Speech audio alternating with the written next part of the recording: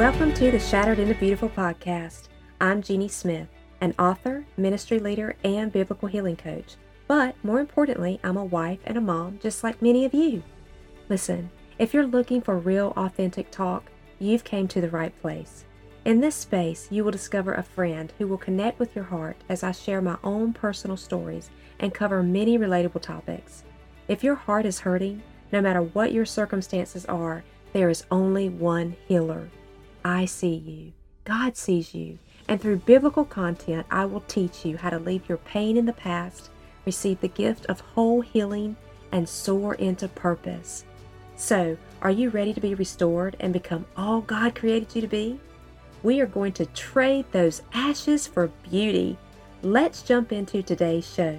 Grab your favorite coffee, journal, and Bible. It's time to dig in and unwrap your gift.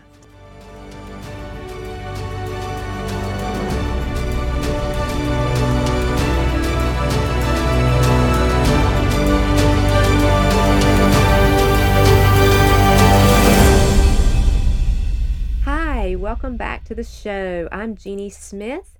Well, last week we started talking about escape, and today we are finishing up with part 2, discussing denial.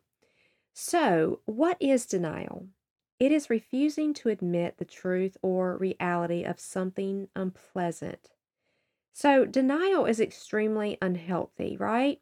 Truth is what sets you free, and if you refuse truth, you will stay in a place of bondage and falsehood, and there is no freedom and healing where there is no acceptance of truth.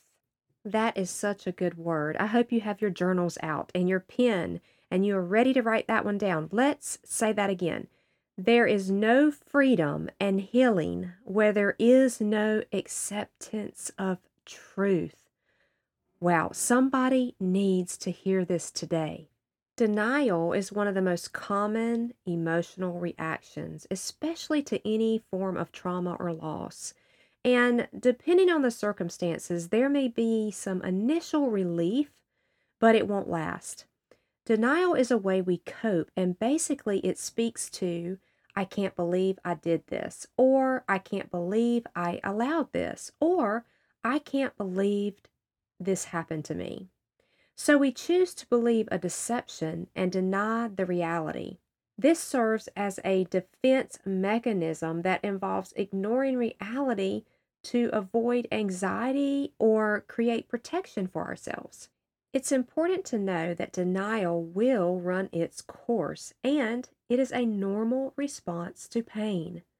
What is more important is that we learn how to move through these emotions and stages in a very healthy way and not let them manipulate us or trap us. So we were meant to work through these emotions and these stages, not to stay there. And no one can tell you how to work through them or how long you should stay in each stage. However, the important thing is you keep moving. So let's look at a biblical example. The story of Peter is the greatest story of denial that we see in the Bible, and I personally love his story because I can relate with it so much, and I find such raw truth there. At the same time, I find such promise and hope. There are others that you may relate to, but right now, let's take a closer look at our dear friend Peter. So when we begin our look at Peter, we want to look at the book of Luke, chapter 22, verses 54 through 62, because here Jesus was arrested. And when he was arrested, Peter was approached and asked, weren't you one of his disciples walking with him? And here Peter denies even knowing Jesus, just as the Lord said he would. Now, the Lord had foretold that Peter would deny him 3 times. And in fact, Peter did deny him 3 times. And when Peter realized what he had done, he ran away. Scripture says he went away and he wept bitterly. Now, what kind of pressures do you think Peter was trying to relieve by his denial? Possibly being arrested himself, torture, crucifixion, which is what Jesus was facing. but ultimately it was to save his own life. So I want to just kind of put a narrative together for you about Peter, and I want you to sit back and just let this story pour over you. I want you to think about how you can relate in regards to your own story. Here is my conclusion of Peter. Peter's story is real. It's personal because Peter's story is our story. It's my story, it's your story. And it's a story of grace, love, and renewal. Jesus called Peter in John 1 after Andrew told Simon that they had found the Messiah. Jesus saw Simon and he renamed him Peter, which means rock. Simon Peter was called again in Luke chapter 5. And there Jesus told him to become a fisher of men. Now here we see that Peter was a risk taker. He got out of the boat and he went walking on the water. Peter also went up the mountain and experienced the great transfiguration. So Peter experienced many miracles firsthand with Jesus. But Peter also had a mouth, one that worked for Jesus, but also that worked against him. Peter said Jesus was the Christ, the Messiah, the one they had all been waiting for. Then on the night Jesus was betrayed, Peter opened his mouth again. Peter denied knowing Jesus not once, not twice, but 3 times. After Peter's denial, something changed. Peter's boldness and confidence were shattered. He was more like sand, not like the rock that Jesus had named him. So his identity had been damaged. It had been stolen. Does that sound familiar? To you, to me, yes. He ran away and he wept after his denial because he knew who and what he was. A sinner in need of forgiveness just like you and just like me. And at this moment, his entire being depended on Jesus. He had to know for himself if Jesus had really risen from the dead, because then, maybe then, he could be renewed. Maybe there was hope. Maybe Jesus would forgive him. Because Peter had failed, and he knew this all too well. He ran from the crowd that arrested Jesus. He did not stand up and acknowledge his friend and his Savior. No, he denied even knowing him after walking with him so closely and witnessing his miracles. Afterwards, Peter returned to his old ways.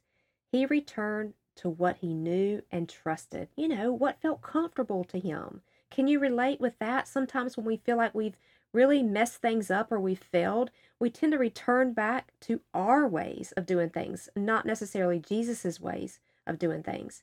So Peter's failures haunted him. He couldn't shake the thought of what he had done. He was filled with shame. So he returned to what was familiar. The past, even as bad as it was, the past is what he returned to seek out a living doing what he was comfortable with. And for Peter, that was fishing. He was hard at work all night and he caught nothing. This too is familiar. He was even a failure at fishing. It seemed all was lost for Peter. He wondered how he could even carry on. But then suddenly a voice called from across the shore.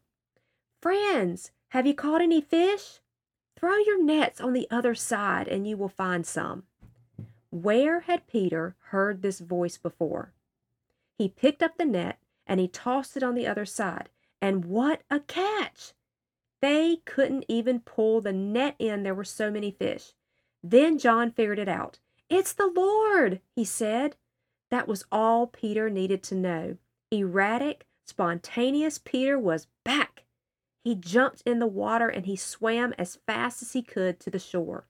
But when he got there, he didn't say anything. No conversation is recorded in the book of John. The rest of them arrived and ate breakfast in silence. Maybe Peter found it difficult to approach the one he ran away from, the one he denied, the one he crucified. Peter needed Jesus to reach out to him, to heal him, and to forgive him. Jesus finally turned to Peter and he said, "Simon, son of John, do you truly love me?" He asked Peter 3 times. Peter responded, "Yes, Lord, you know I love you." "Yes, Lord, you know I love you. You know all things. You know I love you." Jesus tenderly reached out to this wounded, frightened child.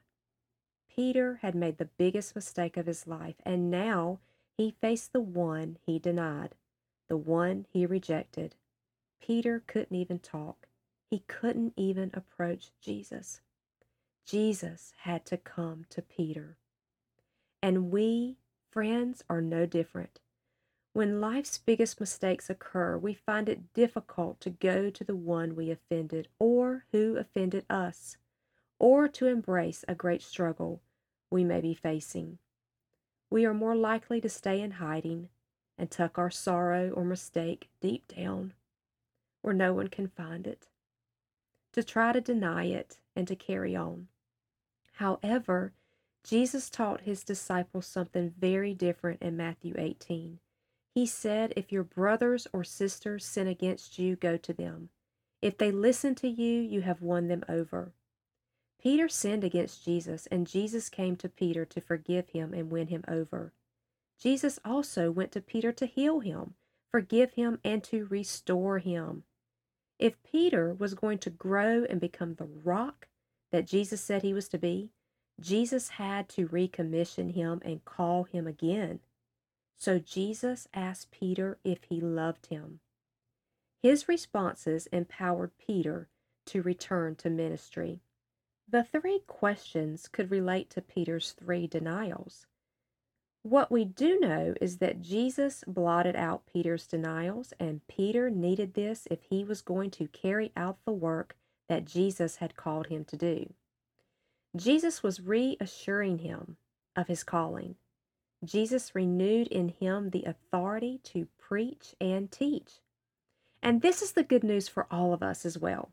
Restoration was necessary for Peter, and it is necessary for us. If Jesus had not blotted out Peter's sin, the message of grace would have been canceled. We desperately need to hear this message of grace too. We need to see Peter coming forth as a new man. We need also to know that Jesus can make us new, that the grace of Jesus Christ is as much for us today as it was for Peter then. Jesus recalled Peter and he said, "Follow me." He did this so Peter would know to continue the work Jesus called him to do.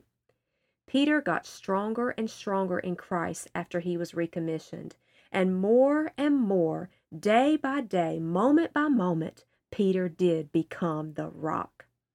He may have stumbled along the way, just as we do, but the name the Master had given him became reality. So, in the story of Peter, Jesus broke the denial. Today, it is the work of the Holy Spirit to break denial, and when he does, he swoops in to comfort and heal us just as Jesus did with Peter. Now, it's time for a little application. I'm going to give you some homework, 3 things to consider. And it might be a little tough to work through some of these things that maybe you have denied, but the good news is that truth will set you free. So I'm going to pray right now, Holy Spirit, that you would join us because it is you alone that will break denial. Move in the hearts of your sheep. Show us truth and give us the courage to do what it is that we need to do. In Jesus' name, amen. Okay, number 1, what are you denying even right now? I want you to think upon that. Maybe journal it. Number 2, trace the events of your painful experience. And at that time, what was going on in your mind and in your thoughts? Write that down. And number 3, what can you no longer deny about your experience? Now, let's return to our friend Peter and his beautiful story of restoration found in John chapter 21. In 2020, I traveled to Israel and was so blessed to stand on the very shoreline where Peter swam towards Jesus and approached him after the denial. Standing in the very place where Peter was recommissioned was humbling to me, to say the least. I felt my knees wanting to lower right to the ground. And looking across the water, you could envision that moment when Peter was fishing and recognizes that Jesus is standing on the shore, and he leaps into the water, swimming as fast as he could, when he hears, "It is the Lord," and then rushing towards Jesus' embrace. What does Jesus tell Peter to do in John chapter 21? Well, at the end of that chapter, in verse 17, he simply says, "Feed my sheep." Now, this is profound to me because Peter was one of Jesus' closest disciples. Remember, after Jesus was rejected and left Nazareth, he went to live in Capernaum with Peter and his mother-in-law. Peter may have spoken to Jesus more than any other disciple. Can you imagine the relationship that they had? If so, then you can imagine the mournful heart that Peter had after denying Jesus not once but twice but three times. After denying Jesus, Peter went back to doing the only thing he knew to do, fish. After Peter reaches Jesus on the shore, Jesus asks Peter 3 times, "Do you love me?" The third time Jesus asked Peter, the Bible says Peter was hurt. I can only imagine the sound of Peter's defeated voice when he said, "Lord, you know all things. You know that I love you." That's in John chapter 21, verse 17. Then Jesus tells him to feed my lambs, take care of my sheep, feed my sheep, follow me. Jesus recommissioned Peter because he saw his heart and he sees our heart too. I find this very comforting that in all of our mistakes, God sees our heart. He knows when we truly love Him, and He will seek us out just like He did Peter, and He will recommission us again and again to do His work. So, what is Jesus telling you right now? How can you turn your trials into testimonies? Your struggles into stories that can help others? Jesus is saying, "Go feed my sheep."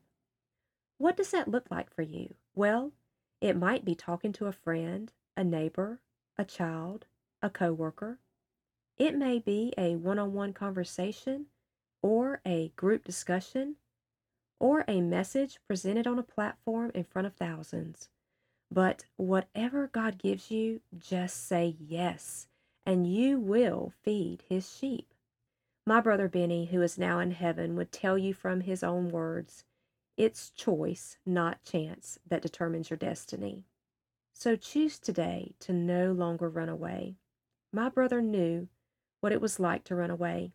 He ran from many things. Escape and denial was very evident in his life. But in the end, he said, and I quote, "It doesn't matter where you go, but who's beside you that counts." Make Jesus your driver in this journey on earth, and you will reach an eternal destination. I want to share a poem my brother wrote. He titled it Success. I can do all things through Christ who strengthens me. The road to success is not straight. There is a curve called failure, a loop called confusion, speed bumps called friends, red lights called enemies, caution lights called family. You will have flats called jobs, but if you have a spare called determination, an engine called perseverance, insurance called faith, and a driver called Jesus, you will make it to a place called success. Well, we are coming to the end of our time together today. And in this moment, Jesus says, "I love you. I have come to recommission you. So stop running and stop trying to escape. I ask Holy Spirit to break any form of denial right now. Jesus says, you are my beloved whom I have chosen. Now go and feed my sheep. I have called you by name, child. You are mine." Now, friends, go and do that which He has called you to do. In Jesus' name, amen. I hope you have a great week. As always, it has been my joy to meet with you, and I hope you have discovered another treasure to apply to your life. It is truly a gift from Jesus. I look forward to meeting with you in the next show. I love you bunches. Live life abundantly.